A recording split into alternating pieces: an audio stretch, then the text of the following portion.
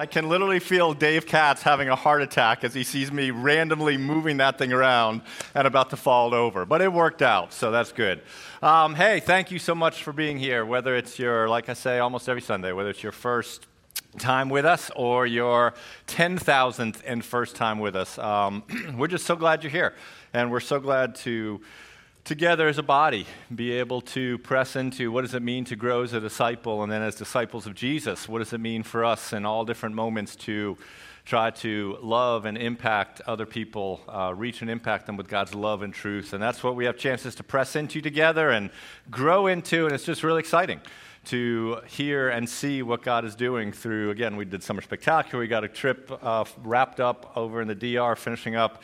We got a community group of a bunch of folks about to have a picnic and a baby shower together this afternoon. There's great stories individually of you caring for each other, and so we're just so grateful for what God's doing. And thank all of you who are part of that. And if you've not yet jumped in to help build the body here, we would love to invite you to do that. So thanks for being here. What we do every Sunday is we open up a part of the Bible. Most times we go book by book, paragraph through paragraph. The good thing is that you don't hear the soapboxes of whoever's got the mic on. You hear what God wants, because we just go into the passages that He set out, and whatever's in the text is what we talk about. And so coming up in the fall, we're going to do the book of Revelation like we've talked about, and we just finished up a series on 1st and 2nd and 3rd John, and we're going to kind of do some standalone things about Jesus coming up that we'll talk about in a minute. But I'm excited, and I prayed for how God wants to use His word to grow me, and I've prayed for how He wants to use this word in this text to maybe grow some of you and strengthen your faith and where you are in your journey. So I'd invite you to join me in a word of prayer as we pray over the sermon and what God's doing. Father, thank you for the opportunity, like we say almost every week, to come to your word. Thank you for the opportunity to be in a body of people who care for one another and are supporting one another and serving one another. And thank you that within that, Father, you've given us an opportunity to reach out and to impact folks around us in our communities with your love and your truth, and we're just grateful and humbled by any good thing that comes out of that as the fruit of you. And you want us to know more about you, and you want us to become more like Jesus, and so you've given us your word and your spirit, and so I come now, Father, dependently as we're going to spend some time together these next few weeks thinking about the Son, thinking about Jesus, that this will be a meaningful time for all of us to learn more about who Jesus is and to trust and depend more fully on Him. And so we pray that you will cause that to happen, and we're dependent upon the Spirit, and we pray that for the glory of Jesus, in the name of Jesus. Amen. Well, back in 1996, does anybody, it's interesting now when I'm doing different things. Some people are like, I was born in 2003. Woo! Well, way back before that, in 1996, there was a movie that came out, and the movie was called Twister. I don't know if you've seen the great film, spectacular Twister. Anybody here seen Twister? Well, if you haven't, I'm about to ruin it for you, so here's a spoiler alert. It's about a twister. It's about tornadoes. It's about a group of people that chase tornadoes. I think that would be a really fun gig, don't you? And there's one scene in the movie where the monster tornado is coming towards them, and they're in a farmland, and silos are being destroyed, and cows are being thrown up into the air, and trucks are being overturned, and this thing's coming towards them, and it's going to kill them and send them off into wherever tornadoes send you. And so there's this kind of final scene almost in the movie where there's all this stuff swirling around, and these people are running from the tornado, and they get into this barn or basement or something, and all hope is gone, right? They're seconds away from being thrown out into whatever with everything swirling around them. And so somehow they take off their belt, or they get a rope, and they do something, and they lash themselves to this pipe that's running deep into the ground and through this structure, and they tie themselves to the pipe, and the tornado comes by. And then after the tornado has left in its wake, there's rubble, and there's overturned cows, and there's trucks upside down, but the stars have survived, and they are still tied with some $12 belt from Old Navy. They've survived like an F-27 tornado, right? In the moment when everything was swirling around them, They took the belt, they took whatever. They anchored themselves to something steady, and in the movie, they were able to survive that storm, survive what was swirling around them. And this morning, as you sit here this morning, or as you listen to this online or watch it live with us online, maybe you feel like you're sitting here, but around you, there are all sorts of things swirling in your life. There are all sorts of storms that you feel you're stuck in the middle of, and it's tossing things, and it's unsettling. And maybe for some of you, that's a financial situation. The reality is, I can't even buy yogurt anymore. It's like for little Greek Chobani yogurt is $2,010. So, I don't know, maybe we'll buy a cow and churn our own yogurt, right? Maybe you're in a situation where things are getting really, really expensive, or you've had some unexpected things come up, or you've lost a job, or what you thought, and the financial situation is getting tight for you, and it's getting tough for you, and you feel like it's swirling. Maybe it's not finances, but maybe it's health. Maybe it's health. Maybe there's something unexpected that has occurred in the past month or so, or the past 6 months with your health. It's caused this tornado in your life. Maybe you had a health situation, but you thought it was under control, and it's kind of spun out of control, and it's causing you all sorts of emotion. Maybe the swirl around you, the storm you face, is just concerns and stressors that come. You feel like you're in the middle of a cultural tornado with cultural chaos swirling, and every time you turn on the news or click on your favorite website or Twitter feed, you're like, I don't even want to look at it anymore, because there's so much bad stuff and stressful stuff and tragic stuff and chaotic stuff that you just feel like I just need some steady ground to stand on in terms of our culture. Maybe the storm, maybe the tornado that's racing towards you is an emotional one. And they're like so many people. You hear these stories all the time. Never struggled with anxiety, never struggled with depression or discouragement. And that was you. But over the past however many weeks or months, you're in this storm of discouragement or anxiety or depression that it is just churning you. And you don't know how to make heads or tails out of it. Maybe what's struggling, or the struggle you're facing, the stress you're facing, is a relationship one. Because there's some relationship where you just want smoothness. You just want it to be either the way it was, or you want it to be the way you wish it would be, and it's neither of those things. Instead, it's chaos. Instead, it's conflict. Instead, it's rockiness. Instead, it's silence. Instead, it's distance. And it's causing you all sorts of worries and concerns and storms. In moments when the storms come, in moments when everything around us is swirling, we do need to do what those guys in the movie did. We need to anchor ourselves to something steady. We need to tie ourselves to something that won't swirl, that won't move, that won't change, that will hold us fast in those moments when the storms come. And what we're going to think about the next 7 weeks together is, what is that thing? Who is that person? We're going to study 7 statements that Jesus has made in the next 7 weeks together. And each of those statements, and in different ways, he's going to reveal something about who he is.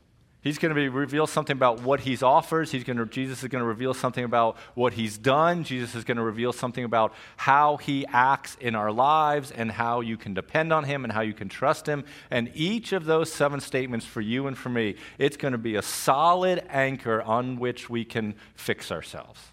And my hope and genuine prayer is, no matter what's going on in your life right now, that through these 7 weeks that we spend together, you will be able, even if your circumstance doesn't change, to have something steady to tie yourself to and to trust upon that won't change. Even when your circumstance doesn't change, I hope that what Jesus reveals about himself will give you something steady to trust upon and to tie yourself to that won't change. Jesus makes these statements in terms of this I am statement, 7 things that Jesus says he is. And I do think they're metaphors. But if they're not, email me. I think they're metaphors. Jesus is going to say, I am this, I am that, I am that. 7 different things that we're going to study in our weeks together. Those are in the Gospel of John.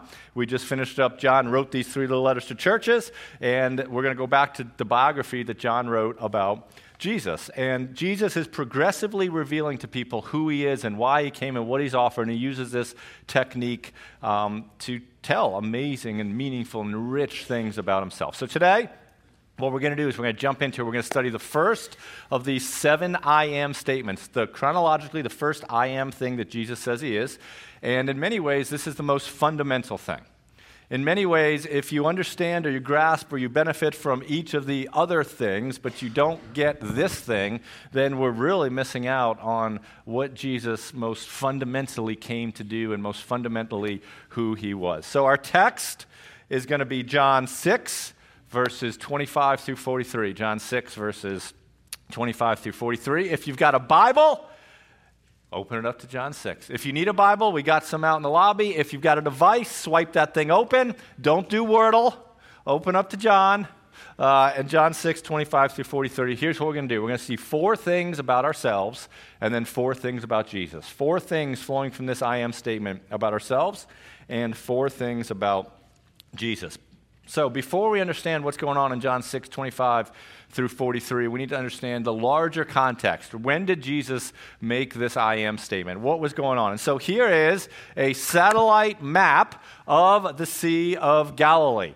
Sea of Galilee, it is kind of in the northern part up in Israel, and here is where the events are going to take place. The events are going to take place kind of in this little area in the northwest quadrant of the Sea of Galilee. It's going to take place in a city, in a town called Capernaum, okay? So that's where Jesus is going to make this first statement. But the day before Jesus makes this statement, he's been over here somewhere. We don't know exactly where, but he's been over here, and in the verses preceding verse 25, Jesus did this miracle on this side of the river. He'd been teaching about himself. He'd been telling some people these things. It got to be dinner time. There was no food, and this is one of the few miracles that's repeated in each of the 4 biographies about Jesus that Jesus did, where he miraculously took some sardines and a can of Pringles, right? He took a little kid's lunch. He took some bread and he took some little fish and he performed this miracle where he fed thousands of people. The point of that miracle was to teach the disciples something crucial. It's an amazing story. One of my favorite things in the Gospels that he's teaching them. That has all just happened over there. And so after the events of that day conclude, sun is now set, the disciples have gone around, they've cleaned up after that feast, and the disciples get into this boat and they cross the other side to Capernaum. Jesus as well crosses over to the other side, and they spend the evening, the night, kind of, maybe even early morning hours before the sun rises over here. And that's where we pick up the story for today, right there on the northwest corner of the Sea of Galilee. And so here's what happens. We read about it in verse 22. On the next day, so go back one more time if you don't mind, right? So Jesus is on that left side, but there's still some people who are here. They come back the next day, and that's where we are. And the next day, the crowd that remained on the other side of the sea saw that there had only been one boat there, and that Jesus had not entered the boat with his disciples, but his disciples had gone away alone. Other boats from Tiberias came near the place where they had eaten the bread after the Lord had given thanks. So when the crowd saw that Jesus was not there, nor his disciples, so they're over on that right side, and they're like, man, we came back for more stuff. Where's Jesus? We don't see him. What we see is when the crowd saw that Jesus was not there, nor his disciples, they themselves got into the boats, and they went to Capernaum seeking Jesus. The people who had experienced that event on day 1, and more people came. It's now day 2, and they're trying to find Jesus. The text tells us they are seeking Jesus. The question is, well, why? Why were they seeking Jesus? Why were they trying to find Jesus? What were they looking for Jesus for? Well, Jesus is going to tell us that in verse 25, the next few verses. When they found him on the other side of the sea, they said to him, Rabbi, when did you come here? Verse 26, Jesus answered them. So many times in the gospel, Jesus totally dodges the question. It's interesting. And it's especially interesting sometimes in terms of grief. Sometimes there's things happen when really bad things have happened, and the people are like, Jesus, where were you? Why weren't you here? You know what? Jesus totally dodges that question. That's not the question they're asking here. They're asking, hey, Rabbi, when did you come here? Verse 26. Jesus answered them, dodges the question, but he says, truly, truly, I say to you, you are seeking me, not because you saw signs, but because you ate your fill of the food. What he said is, look, one of the points of what I did was this sign to reveal something to you about me, about who I was. But you didn't catch that. You didn't pay attention to that. You just liked your free meal. You enjoyed your picnic, complimentary from me, on the side of the lake. And you know what? The reason Jesus says you're trying to find me is because you ate your fill of loaves.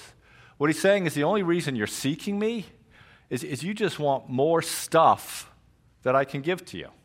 You just want another free meal. You just want another free lunch. Jesus identifies that the people's focus, the people seeking him, the people's desire from him flowed from what they thought they could get from him. What they thought materially they could get from them. They could get from him. They wanted something physical. They wanted something material. They wanted something, to satisfy what they hoped they would get in a worldly way. And they're like, well, we're going to go find Jesus and get some more bagels from him. Because that was really cool. Free food. And what is true in their hearts in that moment can so many times be true in my heart, and maybe so many times be true in your heart as well. And from what they wanted from Jesus, we can see the first thing about ourselves in terms of Jesus. Here's what we see first about ourselves. Our first focus, for those of us who are Christians, and maybe even our first focus is often and wrongly a this world focus. A this world focus. Hey, Jesus, yeah, that miracle revealed something about you, but I'm not really worried about what it revealed about you spiritually. I just want another bagel. I just want another free fish sandwich. I just want something here and now. So many of us, I think, as Christians, live with this tension. And the tension is that on one hand, as Christians, we absolutely believe that there is an eternity. We absolutely believe that eternal things matter, and things that are spiritual matter, and doing things for the kingdom matter. We believe that what is eternal ultimately matters. We believe that on one hand, but on the other hand, we consume ourselves with prioritizing all sorts of things about the here and the now. We consume ourselves while believing that eternal things matter, and we do, but our actions and our priorities and our focus and our drive so many times is not on eternal things that matter, but on material things or comfort things or getting the best of things or getting better things. And it's all about what can I get here, here, here, now, now, now, material, material, material, stuff, stuff, stuff. How can I get a better car? How can I get a nicer kitchen renovation? How can I get a bigger house? How can I get into the best college? How can I get on as the MVP of the soccer team? How can I get the accolades? How can I get the promotion? How can I get the better 401k? How do I sell stocks to prevent this? How do I get out of crypto to get into something? Now, here, here, here. I absolutely believe that things of eternity matter. Boom. Here, here, here, now. Doesn't mean we don't believe those things. It just means in the daily grind of our lives, what often consumes people who believe that eternal things matter are all sorts of material, temporal things that at the end of the day doesn't even matter. I was on a kick for a while of going to estate sales. And you know what happens when you go to estate sales? Particularly the third and final day of an estate sale. You walk into this amazingly large house that at one time was the house that everybody wanted to be in. At the one time was the talk of the town because you should see this house. You walk into this house and everything that person spent decades of their lives trying to accrue is scattered all over everywhere. There's their fine china that they spent everything for. People are rifling through it. There's those pictures that they leveraged everything to get. It's just on the floor. It's chaos. It's disheveled. It's run down. It's broken. And on day 3, everything that at one time somebody worked so hard to get that was so important to them, that made them feel so good about themselves, felt like they had control of life, felt like people would think they're important. Whatever that stuff was, the people selling it are like, bro, just give me $5 and take whatever you want. That's going to happen to all my stuff. It is. And I literally walk into this place where these people had amazing collections of whatever that at one time they leveraged everything to get, and now it's about to go in the dumpster if people don't give them $5 for it. And they spent all sorts of energy and all sorts of priorities on all sorts of stuff that people having estate sales can't give away. I don't know those people's story. It's not a bad thing. Having stuff isn't bad, right? I say that every time. Having money is not a bad thing. The question is, how do we steward our money? The question is, what do we do with our stuff? The question is, what do we prioritize? Do we prioritize our money, or do we prioritize God's kingdom? And instead of coming to Jesus and asking Jesus, how can I serve you in eternal things? Sometimes what happens is we come to Jesus as a means to obtain what we want in now things. We just want some more bagels. We just want some more free stuff from Jesus. And the focus becomes, how do I approach Jesus in a way to try to leverage Jesus to get something from him? How do I approach Jesus? How do I pray right? How do I worship right? How do I study my Bible right? How do I leverage Jesus as a means to try to get something from him, as opposed to how do I approach Jesus being willing to give up everything for him? Those are two different approaches. Two different approaches. And if I'm honest, I drift over towards this approach a lot. And I work hard and pray, and I move towards this. But many times my first approach, when I want something, when I need something, when I don't have something, when something happens, is, okay, what do I do? How do I try? How do I posture myself to try to leverage Jesus to get something from Jesus? And then after doing that for a while, I'm like, you're a moron.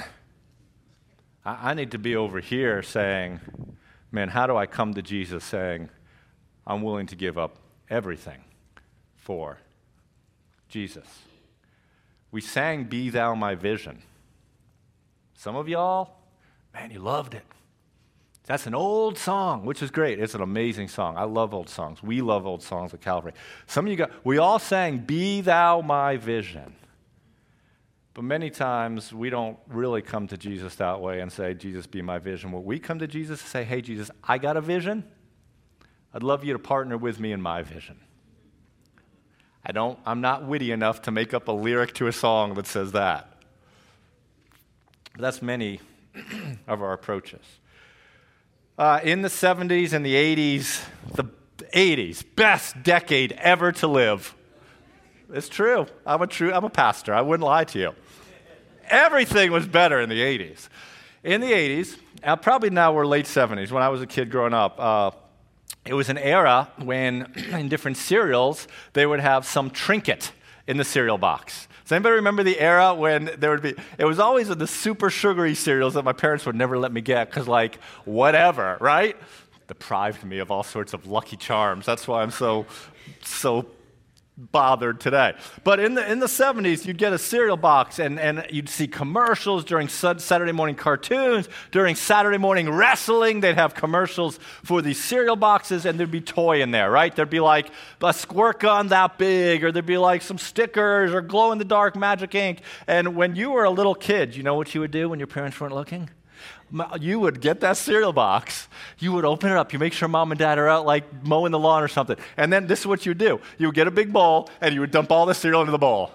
Because you didn't care about the cereal, you just cared about the little magic decoder ring sticker that was inside the cereal, right? You just could care less about the cereal, you just wanted to get what came from the box of cereal, and many times the cereal was simply in the way.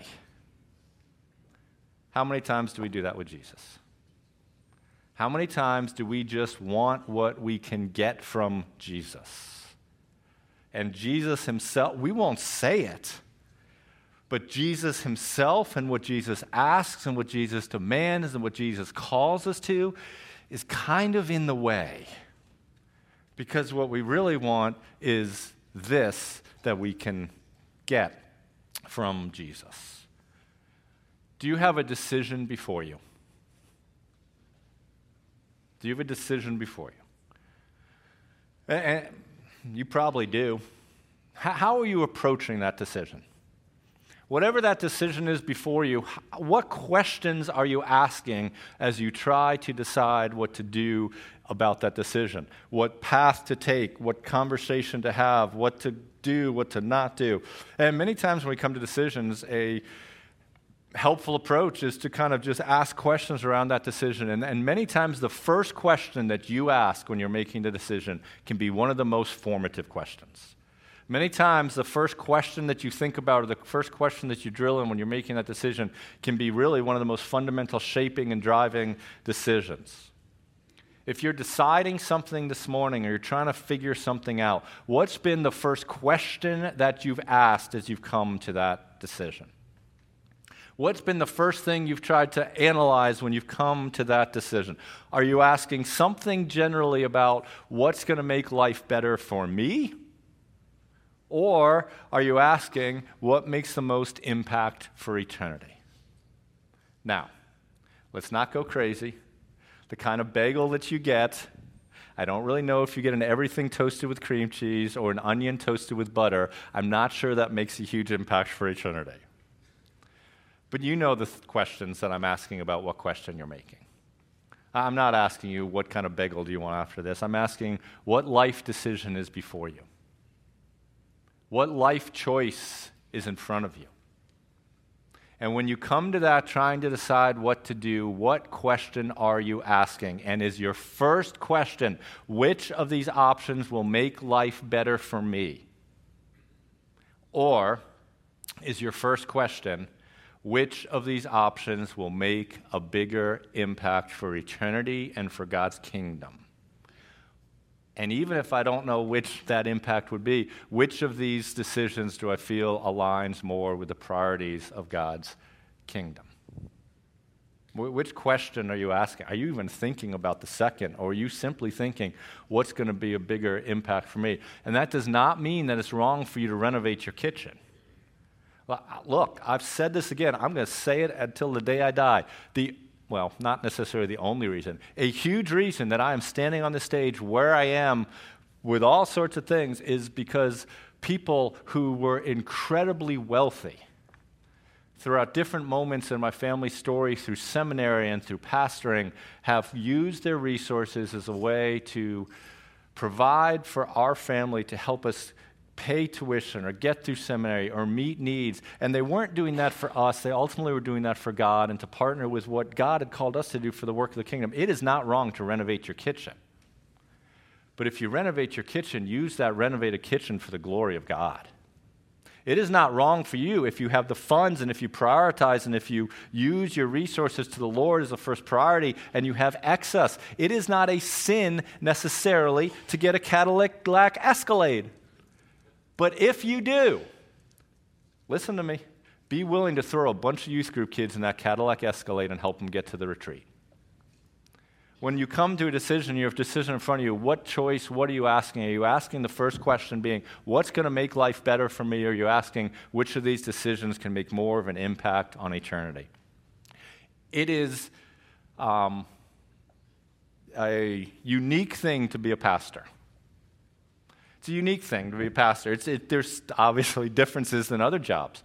For those of you who work in a non-pastoral job, a lot of what people in marketplace or trades or anything, whether you're fired, it's always about how do I get to the next level. And so you make choices thinking about how do I get to the next level? How do I get promoted to this? How do I become that? How do I switch companies to get another job, right? And the questions are, how do I, on my career trajectory, advance myself? Get things better for myself, get to a place where I'll get a bigger bonus for myself or something better for myself. That drives a lot of our decisions in life. And it is a challenge, right? Because I used to be a lawyer. And so pastors are kind of in this weird place because it's like that's not really what should drive the way we think about what God might call us to do. And if you've ever been in ministry, there are times that you've thought about, oh, man, maybe I should go be a missionary in the Bahamas. That would be a nice gig. I could have some sand, I could have some pineapple, I could do I could get a little bow. And then for those of us who are in ministry, what we start to do is say, whoa. I'm not on this career trajectory to try to better myself or get bigger bonuses or get more plush assignments. How has God made me? Where is God calling me? And within all that, what can I do in this moment to have a bit bigger impact on His kingdom? For those in ministry, we struggle with how do I get the bigger, the better, but then we realize, whoa, that's not what this gig is about. And so we try, for the Holy Spirit's help, to reorient ourselves to what choice can I make in terms of calling or decision or act, not to necessarily get better, but to simply serve God as most faithfully as I can. Some of you probably are thinking, well, that sounds good. Like, yeah, a pastor should think that. Right? That's good, Peter. I am glad that you as a pastor try to process that. I'm glad that others do. Because, man, if a pastor was simply trying to keep getting the next and the bigger, that doesn't sound right? And so you're probably thinking to yourself, I'm glad pastors think that way. But here's the challenge. All of us should think that way. All of us should think that way. Expanding the kingdom of God is not simply the job of a pastor. Stewarding what God's given us for the kingdom of God is not simply the job of a pastor. That grid that I talked about is not just the grid that a guy with a wraparound mic on a stage who preaches should work through. It is the grid that every single one of you should work through. And what would it look like if every single one of us worked through that grid? What could be the potential impact for God's kingdom if every single Christian worked through that grid? I don't know. But Jesus is like, man, don't just come to me for bagels. Don't just come to me for another free fish sandwich. How does Jesus respond to those folks and to us when in a moment we have the wrong priorities on our perspectives? Well, He flips it in verse 27, right? He's like, look, you guys are just here because you want some more free meals. And then in verse 27, He starts to redirect them. Do not work for the food that perishes, but for the food that endures to eternal life, which the Son of Man will give to you. Jesus is saying, look, He's inverting the grid that they're coming to Him in. And He's saying, don't just see me as a way to get something material now, but you need to see me as a way to get a means of life forever. He's taking them to a bigger lens and a broader lens outside of just the here and the now, what have you done for me lately, to, man, we got to think about eternity. And He's here, I'm here to help you guys think about eternity, Jesus is saying. I'm here to give you something related to eternity, Jesus is saying. That's where we need to be focusing, not just on if I'm going to give you something else for free. Our focus is often wrongly a focus on the here and the now in this world, but Jesus' first concern is our spiritual need and eternal things. Our first focus is often and wrongly a this world focus, but Jesus' first concern is on our spiritual need and on eternal things. This does not mean that Jesus is unconcerned with what you're facing here and now. It doesn't. Throughout the Gospels, Jesus is constantly meeting people's physical needs. He is healing people. He is providing for people. He is helping people. When he sees someone in need, he never walks by that person, almost never walks by that person. This does not mean he's unconcerned with what concerns us. He is. In fact, in the New Testament, we're told, right? Do not be anxious about anything, but in everything, bring your requests, bring your supplications, bring your prayers, bring your concerns before the Lord. Your heavenly Father is deeply concerned and cares about what you are physically facing. He cares about what's stressing you. He cares about your health. He cares about those needs that you have, but he, at the same time, is even more concerned with our spiritual needs. He's even more concerned with our spiritual needs. And the greatest spiritual need that every single one of us faces or has faced is we need forgiveness from God. The deepest need you will ever have is a need to be forgiven by God.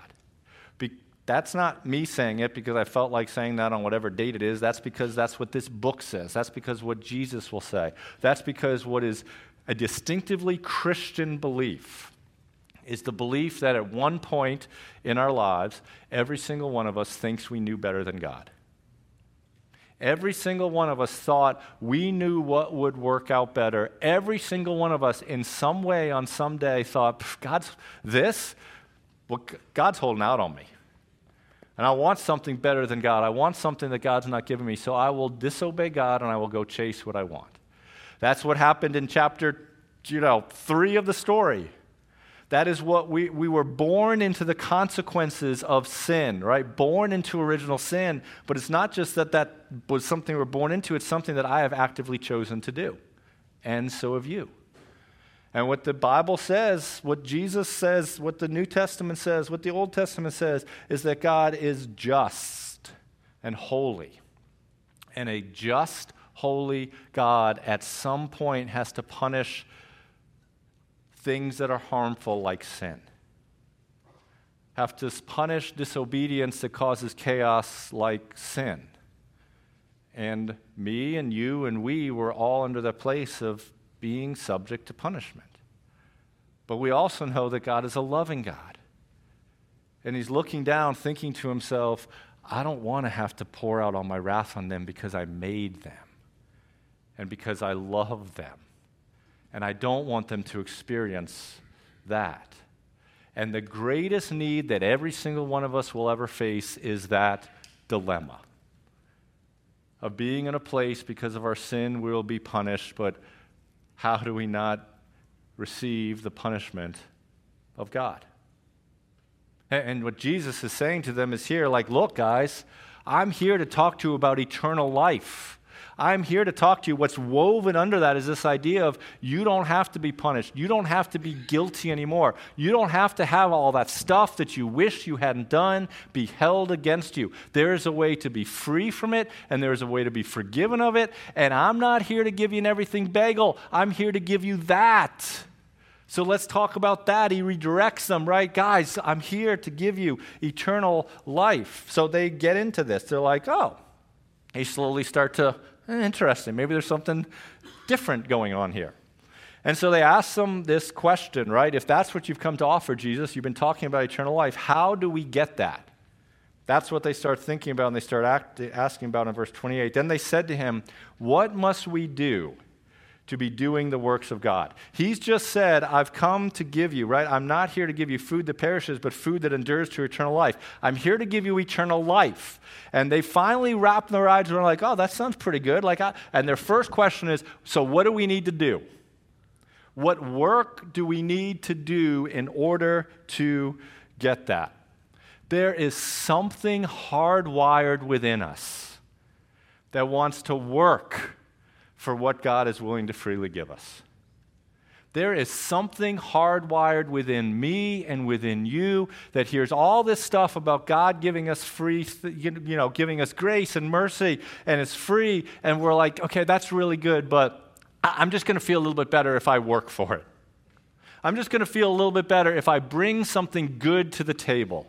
I'm going to feel a little better if I do something to make myself feel like I'm worthy of that forgiveness. Then it feels okay.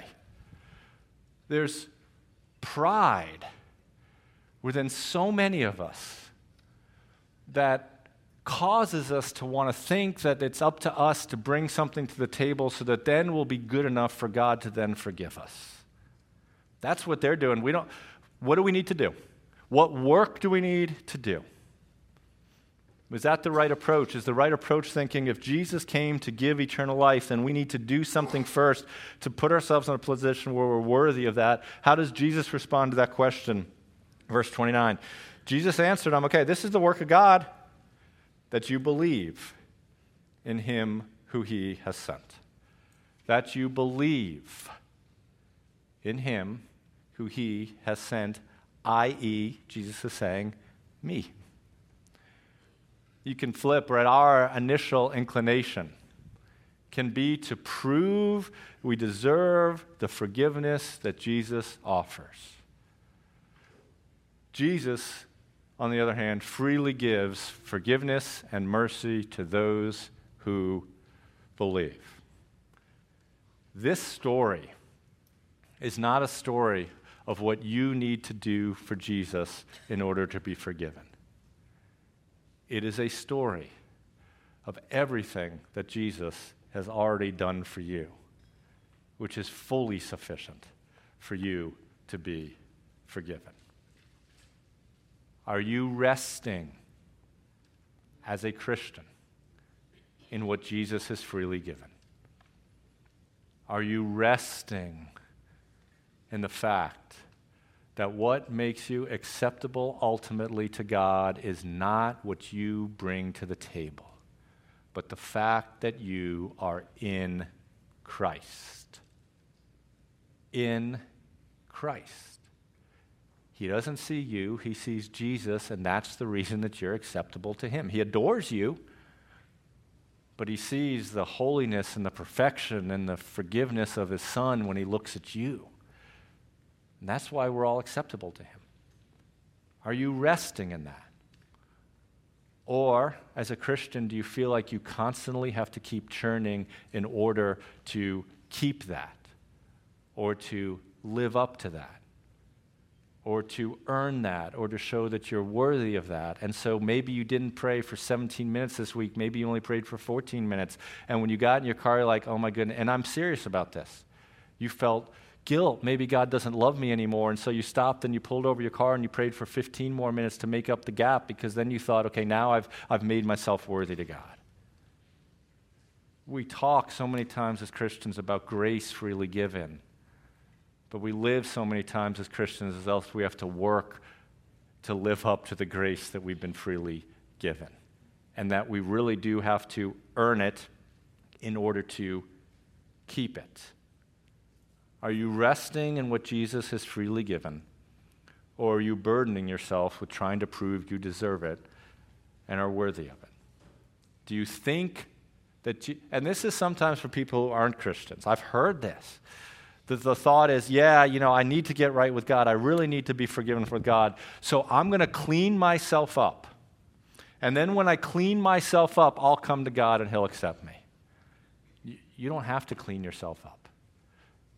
You can't clean yourself up. And if we could have, Jesus wouldn't have had to die for us.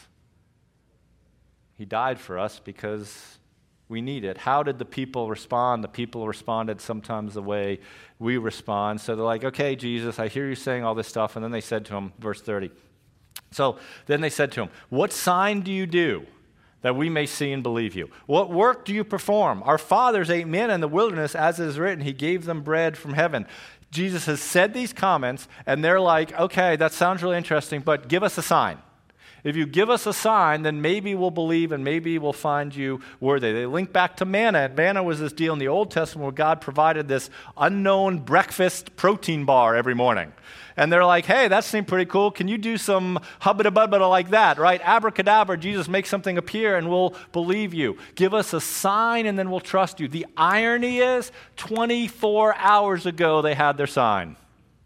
24 hours ago, he did something to prove to them who he was and how he was not simply a human rabbi of flesh and blood. But they still wanted more. We, next thing about ourselves, sometimes struggle with not believing and not trusting Jesus. We sometimes struggle with not believing or not trusting Jesus. But Jesus has already proved his trustworthiness. Jesus has already proved his trustworthiness. Sometimes unbelief is never satisfied, no matter how much proof is given. If you're a non-Christian this morning, if you got dragged here because you don't even know why, or maybe you've been here for 15 years and you still don't know why, and you're kind of saying what these people are saying. You're saying, hey, if he would just give me a sign, if he would just pop down and appear to me, if he would make an angel fly through the service at Calvary, that'd be kind of cool. That would be kind of cool. I am your angel flying through the service at Calvary. You think if he'd just give me a sign and you're not Christian, here is what I'd say to you. He's given you a sign. And the sign is an empty tomb. He has given you material proof and evidence that who he said he was, he really is. And so instead of waiting for angels to fly through Calvary, I would encourage you to go back and explore the validity of the empty tomb. And go back and come up with one reason that is more reasonable and logical for why the tomb was empty than an actual moment when the supernatural invaded the natural and God Almighty brought a person back to life. If you're a Christian, maybe you're struggling with something. Maybe you're struggling with worry. Maybe you're struggling with doubt. Maybe you're struggling with, I'm facing this situation. Is Jesus going to come through for me again? Well, you know what? You've already been given a sign.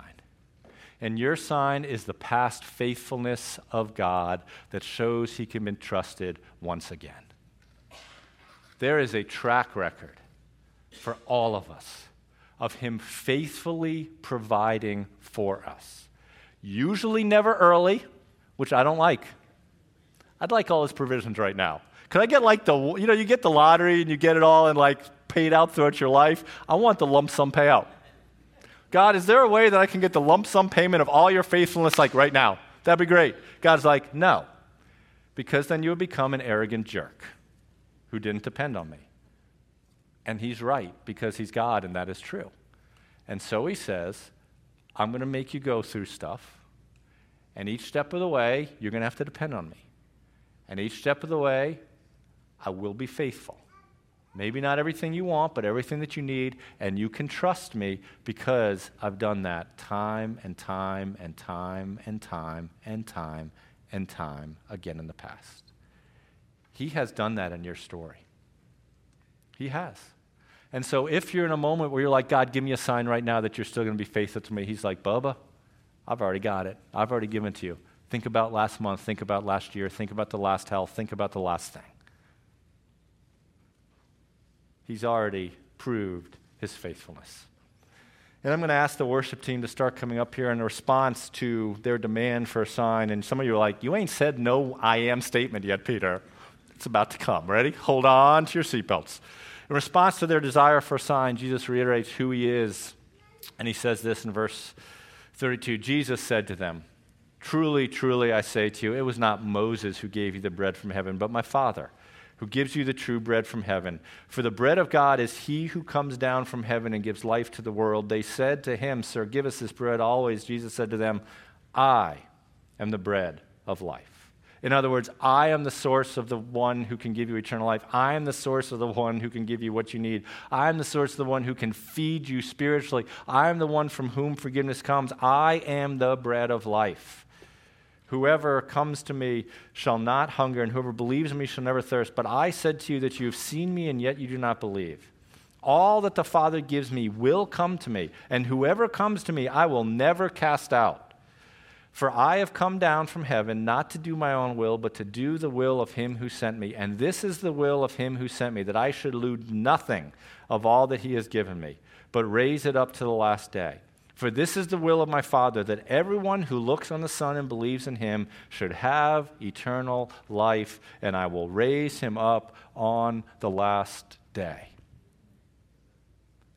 How did the people respond? We see the response. They didn't respond with amens. This is what they said. The Jews grumbled because of him, saying, I'm the bread of life who comes down from heaven. They said, isn't this Jesus, the son of Joseph, whose father and mother they know? They're like, what? This guy's crazy. We knew this kid when he was growing up, running around, playing in the dirt. And they mocked, and they didn't believe, and they'd heard him tell them truth. And they had to decide how they were going to respond to it. And here's the final thing that we see about ourselves is this. Every single one of us, we cannot escape this decision. Every single one of us has to decide what we're going to do with Jesus. We do. Maybe some of us already have, and maybe some of us already have. And Jesus says, come and believe. Come and believe. Every single one of us has to decide what we're going to do with Jesus, who we think he is. Will we surrender to him being the king who we follow? Are we going to see him as a crazy dude? Are we going to see him as a nice dude? Are we going to see him as a box of cereal who's in the way of what we really want? We have to decide what to do with Jesus, and Jesus says, come and believe. And the question is, what will you do with Jesus? What have you done with Jesus? How are you surrendering and responding to Jesus today? Today. We have an opportunity as a community to end our time together by affirming and reminding each other, for those of us who believe who Jesus is, who he is and what he's done and what he is like and how he gives to us the things that we need. We have a chance to sing together to, as a community, affirm those things and to remind ourselves and each other of those things. And so I'd invite you to stand up and let's sing this song together, and then we'll conclude our time.